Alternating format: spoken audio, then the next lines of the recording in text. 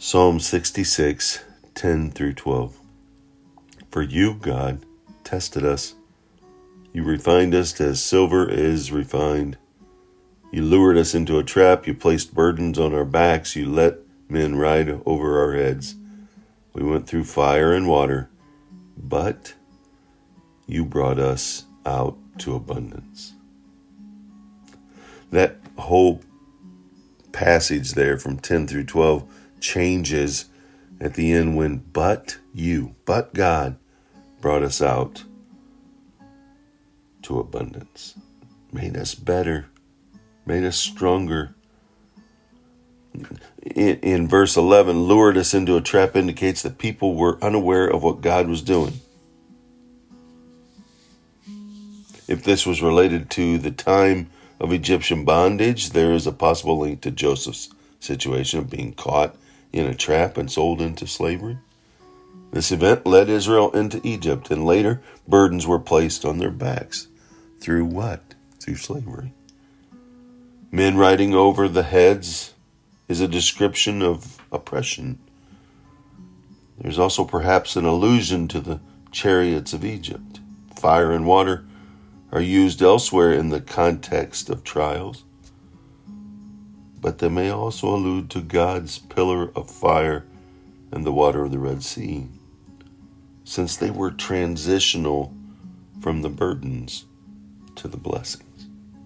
It is possible that there's a double meaning.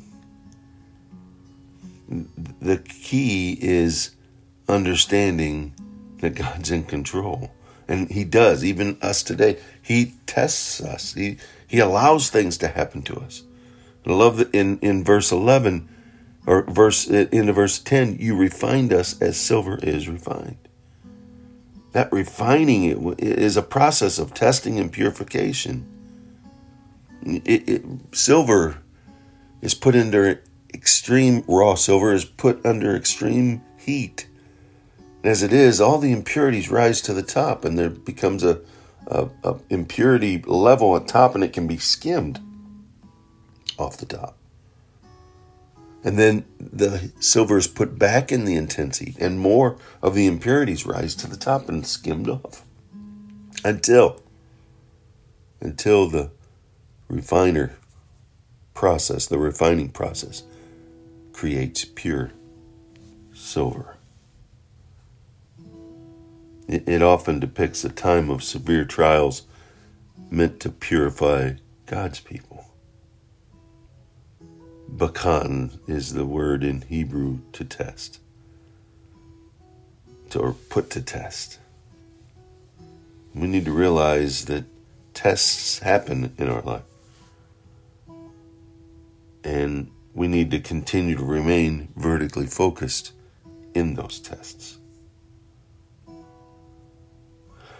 Let us, as we walk through life and the trials that may be happening, the tests that may be occurring, the fire that we may be going through, we may be placed with burdens on our backs, and we may have men who are riding over our heads. But you, God, brought us out to abundance. Remain vertically focused in all those trials. See the educational process in our own lives that we can learn from and educate ourselves from, and have a deeper understanding through the discerning wisdom of God.